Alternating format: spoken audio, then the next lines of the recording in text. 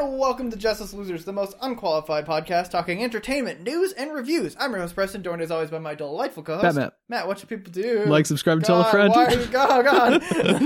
Got a lot of energy, and I'm just gonna jump in immediately. Did your line of cocaine before this? Oh, it's good stuff. Oh. I'm really feeling it. It's really a wonderful drug. I think everyone should experience it. I love the drug. I love the drug. I love the drug. I love the drug. The drug makes me feel the things that cocaine makes you feel, and it is good, and I like it, right? You like cocaine, right? Is that a thing? Do you like the feeling of cocaine, or is it like you get attached to it? I don't know how cocaine works. I do. Boy, it works great. Don't do drugs, kids. Matt, what should people do? Like, subscribe, and tell a friend in cocaine. Tell a friend in cocaine? And cocaine. Oh, and you should. cocaine. What should people do? Like, subscribe, tell a friend, comma, and cocaine. Good, Oxford comma. Don't do drugs, kids. What you been up to? Punctuation, apparently. Apparently. Mostly reading stuff. We've been iced in for the past few days. So my lovely wife has been working from home and hogging all the bandwidth, so I haven't really been able to watch anything. What does she do that takes up a bunch of bandwidth? She has Teams and Skype open perpetually, so she can communicate with coworkers, and then a lot of the stuff involves downloading and uploading things from company servers. So, so I've been mostly reading stuff. I'm currently in the middle of, this is not the sort of book I'd ordinarily talk about on the podcast, but I'm really enjoying it, and it's going to be relevant eventually. Beyond the 100th Meridian, which is a biography of a guy named John Wesley Powell. Do you remember him from AP US History? Probably heard the name. Didn't take AP US History. Okay. Barely paid attention to US History. I took AP US History. I don't remember the name. I don't think I ever took US History now that I think about it. No. That was a failure of our education system right there. It's a failure of the not nationalized standard of education. Mm-hmm. Point is, he's best known as a geologist, geographer, and explorer who did some of the first mapping and scientific surveying of the Colorado River area, including the Grand Canyon. Okay. And definitely never knew that. Yeah.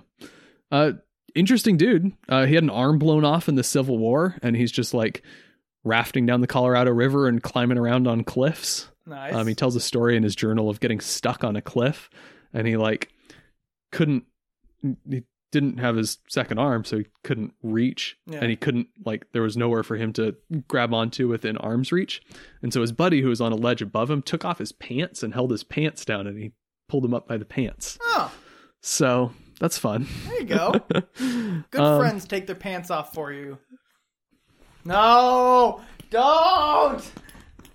To clink my belt so the picks up on the microphone. I'm about a third of the way through. It's really interesting. It's written by Wallace Stegner, who's probably one of my favorite writers, mostly for his fiction. But he's one of the, I think, best guys in the second half of the 20th century in American literature to write about the West, the capital W West, as a concept and a experience and a mythology in some sense. And so I was thinking about ramping up towards our, I'm going to talk about some Westerns at some point. We're going to hear about that. This is part of laying the background of that, getting me in that mindset and thinking about those sorts of things.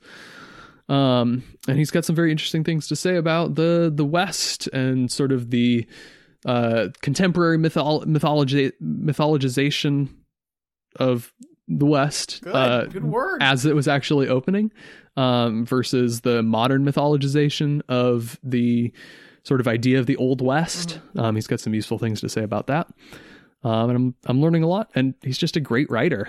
The names and dates stuff is never going to be interesting, but the way he lays out the story of their first journey down the river, gripping, just gripping reading. Yeah. And he's a really fun writer. He'll do little fun asides. He gets really upset at certain people in history. He's like, this guy is an idiot and a fraud, and I'm going to call out his idiocy and fraud at every opportunity. Wow. It's good. It's good stuff. Nice. As far as stuff that's a little more related to the particular sort of pop culture content things, I'm still trying to get through a bunch of Batman. I've been making less progress than I had wanted to, but I'll read a bunch this week. Really get me into that Batman mindset. But I did read Batman Ego again, which is apparently a very relevant one. This is supposed to be one of the key bases from the comics for the upcoming Batman movie directed by Matt Reeves, which at the time of this episode release, we will have seen. We saw it 3 days ago. Boy, let me tell you, what a letdown. Don't say that. Don't. Yeah, knock on that wood, you son of a bitch. I don't know. I'm expecting it to be good. Every single indication I have had for it so far has led me to believe that it will be a good and enjoyable movie. Yeah. It is rare that I've had that kind of experience and been let down before. Yeah, so Batman Ego it's probably a lesser known story, at least until this movie was announced and Matt Reeves talked about using it as inspiration. It's by a guy named Darwyn Cooke. That's Darwin with a Y, in case you're interested. Cook with an E also, I think. Yeah, didn't know how to spell.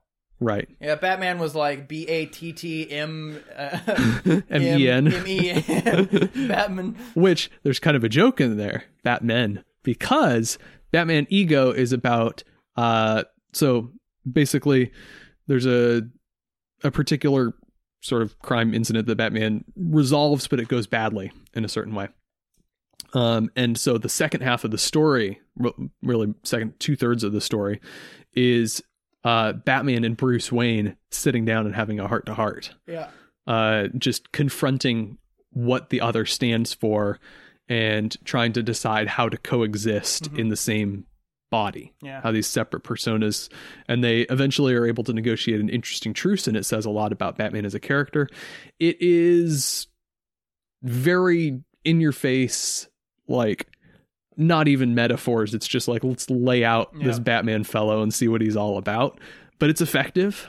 The art helps because the characterization of the Batman part of his psyche is really horrifying. Yep.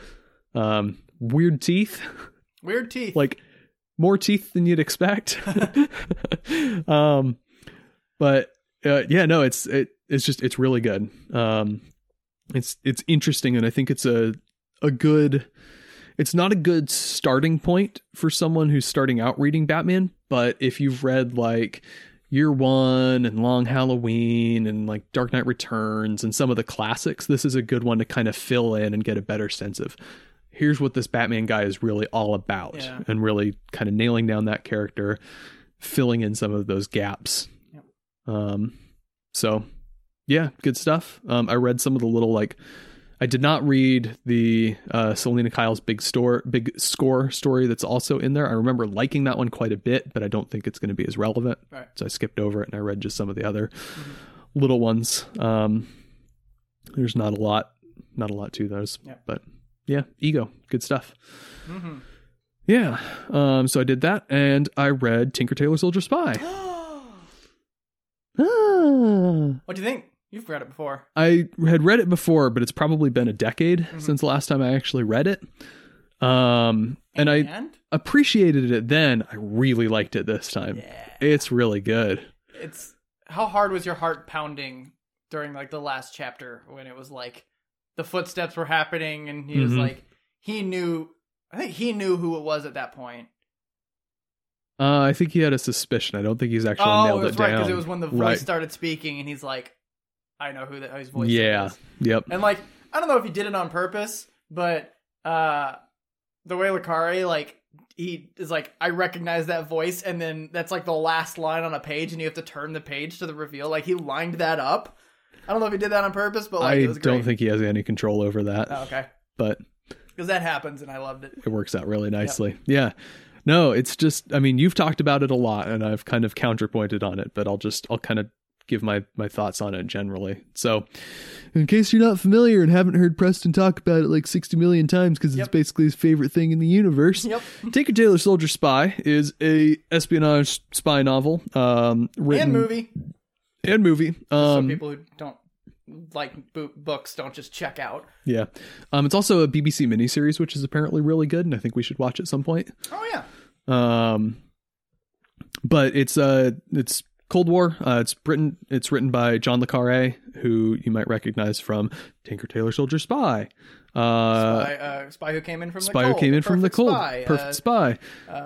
Honorable Schoolboy and Smiley's People are the two that are those with Tinker Tailor, the trilogy. Yep. Bunch of stuff. He's got like 60 books in his bibliography. Yep. Most Wanted Man was made into a movie a few years ago with Philip Seymour Hoffman and Rebecca Hall, maybe? Night Manager was made into Wait, that was Amazon Prime. Oh no. Oh shit. They did something right. Oh no. Well, they also, the first season of that Jack Ryan show was quite good. Yes. So they're good at like sort of the grounded action spies kind of thing, apparently. That's just, they're good at James Bond. No. Yes. I'm back on. Everything we said last week was wrong. I'm back on board. Okay. Yeah, no, he's basically the spy guy. Yep. Spy genre man. He is so much the spy guy that there are terms and like I guess industry terms that they use in intelligence now that he coined in his books. Yep. So like someone being a mole, where they're like a really deep-seated double agent. In the introduction, he tries to give away credit for that, but he's the one that popularized the term. He's the one that popularized it, and that's now something. That's him. Yeah, it's like there's so many biblical phrases and Shakespearean phrases that are just part of everyday dialogue that you don't even think about. Yeah. And le Carré did that for espionage. Yep. So many little things that are just like taken for granted that was him. Yeah. Basically, the story picks up after the fallout of a botched mission where the previous head of British intelligence has been forced out. His right-hand man, George Smiley, our main character, has been forced out. And the new blood has come in and has taken over the circus, as they call it in British intelligence, and is running their own operations. And thanks to a complicated series of shenanigans, Smiley comes to suspect that there is a mole among these new higher-ups in British intelligence. Series of shenanigans. It was a dude telling him a story over the course of 17,000 chapters that at the end finally got to the point and was like, hey, there's a mole in the circus. And Smiley's like, got it. Oh, but it's such an enjoyable story. Ricky Tarr's such a fun character. Let me say, Tom Hardy was just spot on casting. Just like I could not read that. Yeah. And Tom Hardy. Yeah. The rest of them I could kind of fill in. Like even Smiley, I could fill in different actors when I was reading it. Smiley, I worked so hard while reading Tinker Tailor to detach Gary Oldman, because Gary Oldman is not what Smiley is described as in the book. Right. Honestly, I feel like it's more like a fatter Toby Jones. Yeah. In my head. Yeah. And so like that's kind of how I forced myself in that book so that the next two books I was reading accurately what he was supposed to be, because there's so many things that like he does, or the like way le Carré like writes, that if you're envisioning Gary Oldman, it just doesn't work. Like it doesn't make sense. It's like, oh, he gets stuck, or he's like out of breath, and you're like, it's Gary Oldman. He's always cool, calm, and collected. Yeah. There's a really, really fantastic just little snippet after his conversation with Ricky Tarr, where he comes to believe that there's a mole right at the top of the circus, where it's just like one paragraph of a little girl watching him get into a car, and it's raining, and he's kind of a bedraggled, beaten down old man, and guy holds the car door open for him, and he does an awkward little hop skip to kind of get in quickly so he's not standing out in the rain, and it's just such effective writing. Yeah. Like le Carré gets a lot of credit as just a master plotter, and this is just the book itself is a fantastic web of secrets and relationships and double crosses, and he does such a fantastic job of basically, you get at the very early in his books, you get this really thin line, like if you look at it like a timeline, very thin line of the story, of like what is going on, and like the right end of the timeline is like a millimeter away from the conclusion. But to get there, he then has to go through, and you can see the line being like bolstered bit by bit, because he then has to go through basically the entire story and check and like talk to everyone who was involved in the story and like ask them questions. Yep. And then that'll lead him to the next lead and that next lead, next lead. Yep. And so like, you know that where he's trying to get, but he starts at the beginning of the investigation and does not in all his books. It does that in Tinker Tailor and it does that in Smiley's People, but it doesn't really. It's a little bit different of a format in Honorable Schoolboy. Okay. Because that's them just trying to figure out. Like they don't They don't give you the line. It starts at the beginning. They're like, something's there. Try to figure it out. Yep. Yeah. So masterfully plotted. Really engaging throughout, though it's definitely not like a shoot 'em up spy story. There's several chapters in a row that's basically just Smiley sitting in a hotel room reading reports. Yeah. And it's gripping. It's really good stuff. Like, it's weird. It's not, I wouldn't call it a page turner. No. But when you get, like, when one substantial revelation happens and you, like, kind of, like, pull yourself out of the book a little bit, suddenly you're 38 pages past and you're like, what? I think I read the entire thing pretty much in about 2 sittings with a couple Lord. of like individual chapters that I'd read before bed in there. But like I read probably the first 100 pages just in one sitting. I was like, it's in my stack of books that I'm going to read over the coming months. Let me start it. And I read about 100 pages and I was like, well, there goes that morning. Yep. And then I read the couple little one-off chapters. And then there was a night that Hannah was getting home late from work because busy season. And I was like, I'll read a little bit. There's nothing I particularly want to watch right now. I'm very tired. I don't want to work on anything. I'll just read for a while and then boop, finish the whole book. Yep. It's just, it's amazing how it gets you like that. Yeah.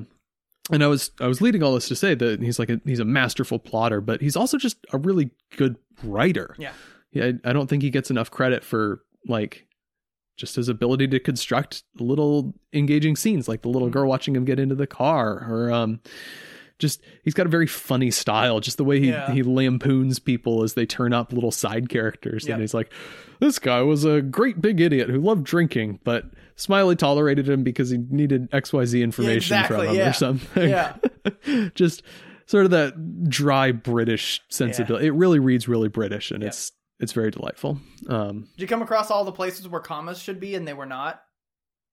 I didn't notice any in particular. Okay. And I did think of your comment to that effect. I still notice those when I'm reading the other ones. I'm like, there should have been a comma there. I'll have to pay more attention when I read the next two. Yeah. Do you have them? I don't. I can give them to you. You ought to. Yep. Yeah, Tinker Tailor. Heartily recommend. Yep. If you're the sort of person that enjoys reading books, read it. If you're the sort of person that doesn't enjoy reading books, read it. Yeah.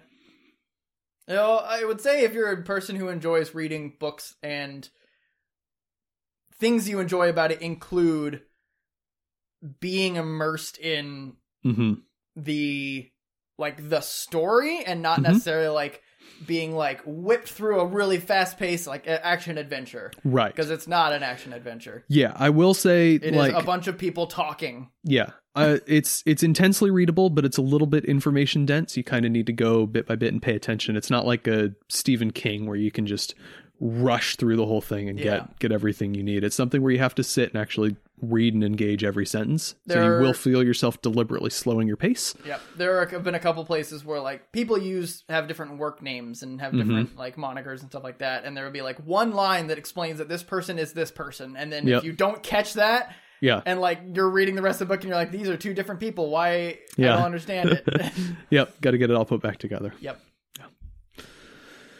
I guess I have to rewatch the movie now at some point. Yeah. You'd be surprised how much is gone.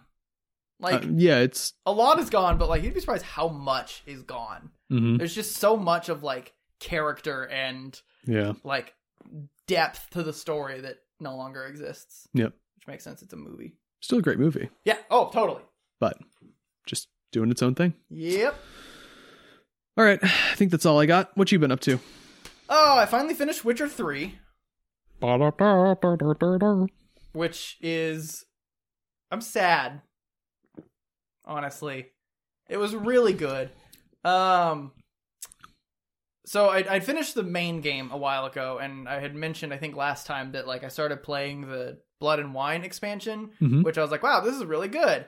And then looked up, like, I for some reason looked up like the best expansions ever, and it was like, this is like consistently in the top 10 video game expansions ever made. And so like I slowed myself down, stepped away from Red Dead to like finish it, and nice. It is just, it's so compelling, and you can make mistakes. So it's like, it's a role-playing game where you make decisions throughout the game, and those decisions affect things that happen at the end.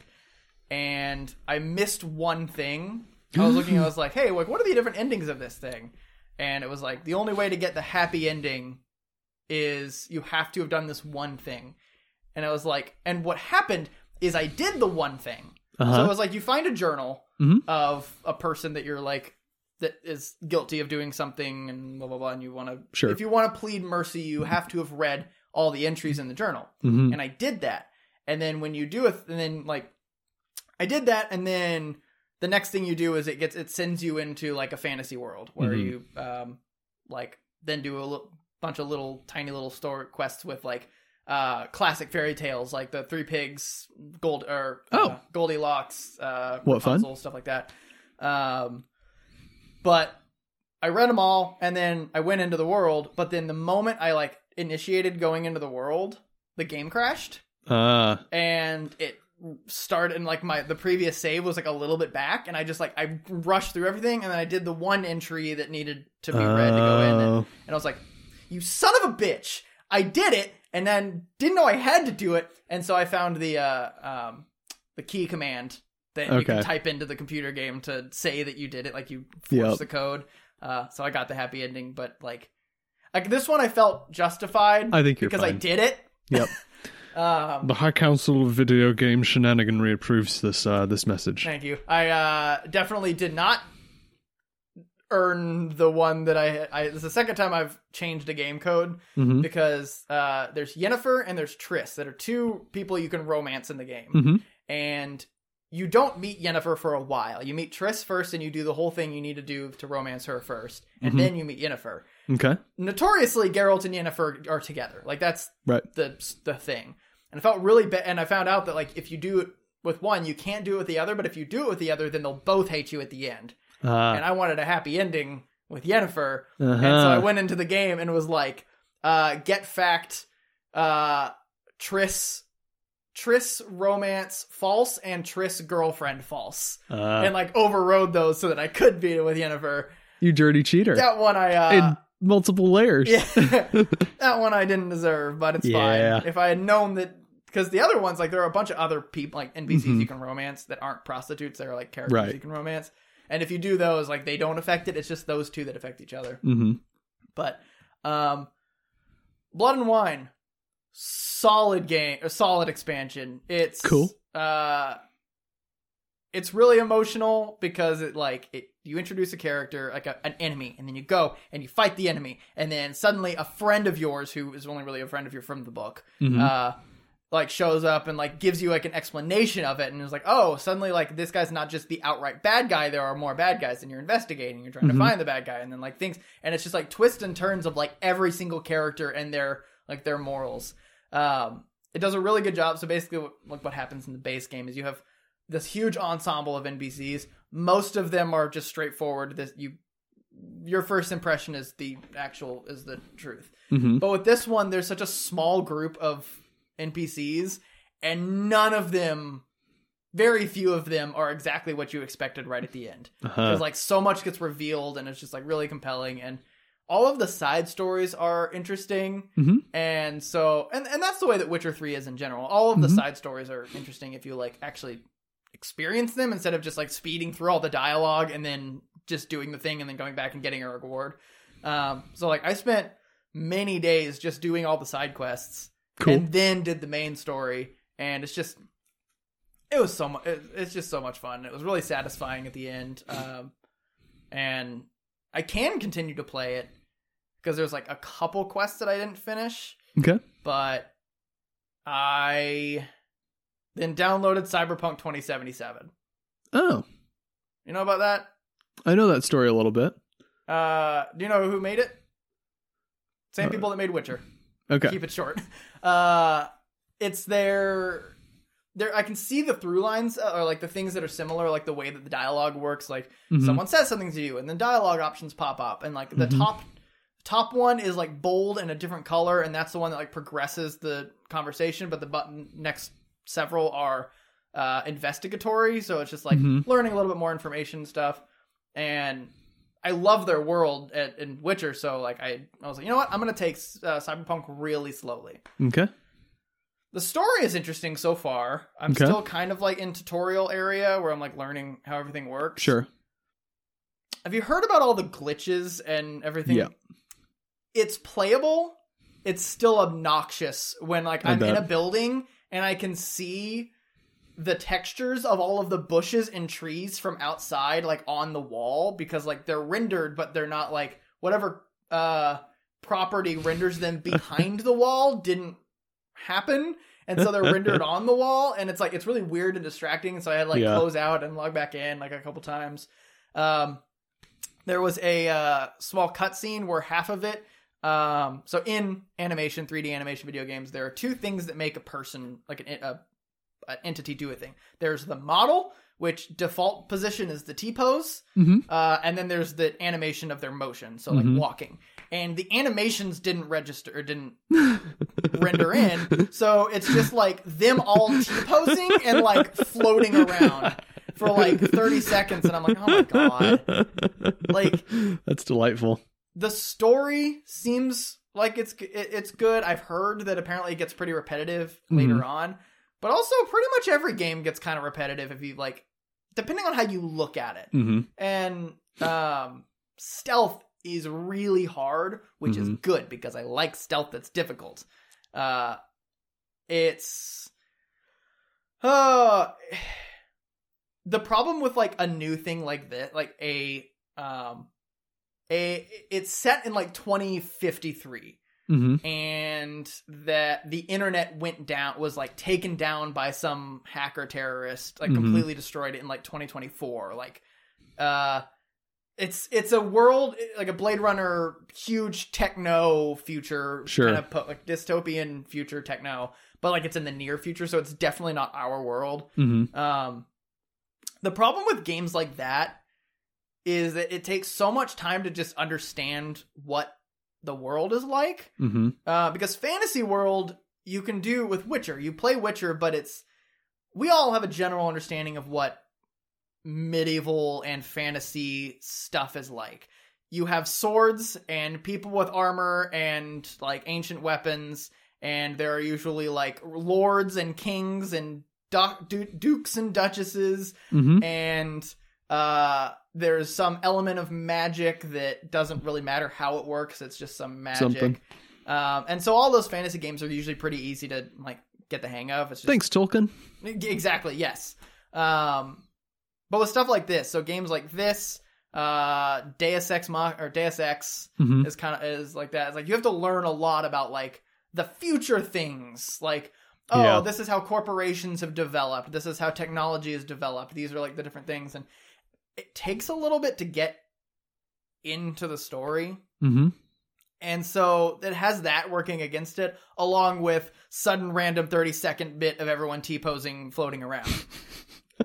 And that's where I'm at right now. I'm really not far into it. I basically just broke Tutorial Island. Like I can start going around and doing things. So we'll see. I'll see how things play out, and like, I'll be depending on the story to really sell me, because that's something that I really like about CD Projekt Red, and that this has been a game that's notorious for glitches and breaking things. Right. I started that because the next thing I want to do is finish Red Dead, but Kaylin was in the living room and I couldn't get the TV, so I just started that. But I did play a few more missions of Red Dead, and it's been a while, but immediately hooked me back in.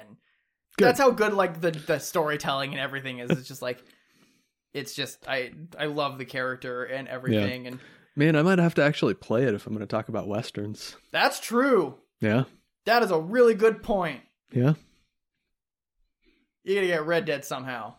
Can I do it on PC? Yes. There we go. Do you have a PC that can run strong games? I don't know. I'll take a look at your PC and see what your specs are like. You might not be able to, but I might also be able to. We can figure something out. We'll figure it out. We'll make it work. Such a solid game. Because the other thing is like, so Red Dead, I've talked about this before. Red Dead is a really slow game. Right. And I'm actually really glad I played it. One, because it's this fantastic game and I had so much fun playing it and I love it. But two, because it kind of slowed me down with open world games. Because I have a tendency to just like do the spamming through the dialogue and then go do the thing and then go back and get my reward. Right. Play the game instead of experience the game. Right, exactly. And so it slowed me down. And when I was playing Witcher 3, I slowed down and experienced the game and it made me appreciate it so much more. And so right now, Kaylin's brother is at our house right now. And I was like, hey, like, you want to play a video game? And he's like, yeah, sure. And I was like, we have all these games. I've got the Mass Effect Legendary Edition, which is all 3 of them. And he's like, yeah, I've been interested in playing that. So I gave him the control and he started playing it. And I realized that I played that way before. Like every time I play Mass Effect, I play spam through the dialogue, and I don't do all of the like other dialogue options that learn about the characters and everything. And he was doing a couple of that. I'm like, I didn't know anything about these people. Like I didn't know that this was the way this person was because I never cared. Like I just wanted to go and get the rewards. And so I'm really excited to go back and play Mass Effect again. Because also, like, he was playing, I was like, wow, none of this looks familiar. I think my sabbatical has been long enough for Mass Effect. So, once I finish Red Dead and then finish Cyberpunk, I think I'm going to go back to Mass Effect again. Cool. Do another Mass Effect playthrough. Yay! Maybe I'll do a Renegade, which is, like, the rough and tumble bad guy one. I've always do Paragon because I'm terrified of NPCs' opinions of me as a person, which is really unhealthy. Yeah, it's bad enough in real life. Yeah. So I might do a Renegade run, which is cool. Which is rare for me to be a jerk face. That's another thing about Witcher that I really appreciate, and if anyone ever goes and plays The Witcher, roleplay, like, it's a role-playing game, you make decisions and do stuff. Right. Choose the person you're going to be, because consistency will give you a much more interesting story. So I played Witcher as someone who, I didn't hunt creatures, I hunted monsters. And so when you go and do some contracts where it's like, hey, I want to kill this person, it's always an option to kill this person. But if you like talk to them and you learn like, oh, there's kind of a reason and like there might be a way to like spare them, I always do that if I like a monster. If they're not a monster, right? Like, because there are werewolves and people that are traditionally just straight up evil and will kill everybody, but they don't want to be, and they don't do it of their own free will, or like it was an accident and they never have before. And I had played it that way, and then it came to a quest where it was like 3 different creatures who are notoriously like monsters that I would kill, and they were like, one of them was like, we should kill him, and then another one's like, I don't know, he spared one of my friends. And then the guy was like, is he really like a compassionate Witcher? And then it comes up with dialogue options of every single time that I have spared a creature. And like, you need to do 3 of them. And I had like 5 of them. Nice. And like, if I had only done 2 of them, then they would have attacked me and I would have like had to kill them. And so it's like, you got to be consistent. And like, if I was just a killer, like I kill all monsters, then that's totally a valid one too, because then you go and kill things and you're on the sides of the humans. But I love the mentality of Geralt being like, monster doesn't mean what your biology is. And he always refers to like humans because he's human, but he always refers to humans as they and you. And there was one interaction with an NPC where they're like, you always say you humans. Have you like, you're human, right? And he's like, I like to forget that I am. Makes because sense. Humans are no less monsters than whatever creatures I kill. Right. And like, I love that mentality of like that humans aren't better than Dopplers who can change who they are, or like werewolves, or I'm drawing a blank on literally every single monster that exists. Succubuses, like they're all living sentient creatures. Yeah. Just humans win, and there are more of them. Yeah. And so I love that mentality of Geralt, and I don't really know if he has that mentality or if it's been established in the show yet. I don't think it has. You haven't seen the 2nd season, have you? Not yet. You gotta watch it. I should. Good job. Other thing I've done, is Kaylin and we just finished It Takes Two. I don't know what that means. That is a co-op split-screen game, puzzle-solving game. It is about... So basically, your two parents, Cody and May, are getting divorced, and their young daughter, who's like 8, and it's kind of weird. Her body, like her character model, looks like she's maybe 12, but she has like the mannerisms and the development of like a 6-year-old. So it's kind of weird. I think it just may have been... They didn't line that up very well. Yeah. But she has these 2 little dolls of them. Like her dad's like is made of clay with some things to make it look like him, and her mom's made of yarn. And she's like, I want my parents to be friends again. And so she found this book that's the Book of Love by Dr. Hakim. And she's like reading it, and she's like, I wish my parents could be friends again or whatever. And she cries, and her tears land on the dolls. And then their souls basically get sucked into the dolls. And so you are now these 2 dolls and the book comes to life, and it's talking to him. It's like, hey, I'm Dr. Hakim. And he's like, just a really weird guy. And he's like, in order for you to go back to your bodies, you have to like prove your love or whatever. And they're like, no, we're getting divorced. And it's this really like emotional story all the way through of like them kind of discovering why they were married in the first place and what has fallen apart in the relationship. And like it's really good. It was a video game that I convinced Kaylin to play because it's simple enough. It's 2 of us playing together, and it's because we were playing Rayman Legends, which is a platformer thing, but it was just me running all the way ahead, her dying in the background, and then respawning next to me, and me just doing the whole thing. Right. And I don't want to do that. So this one, like, we both needed to be engaged, and like she was getting a little bit more familiar with it.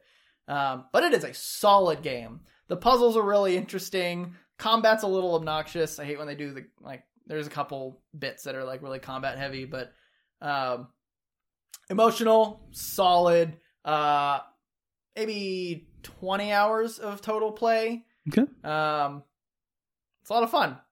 Cool. She liked it. She didn't like the combat bits, but she really liked, there was like a couple of the chapters that are just really puzzle heavy, and she really enjoyed those.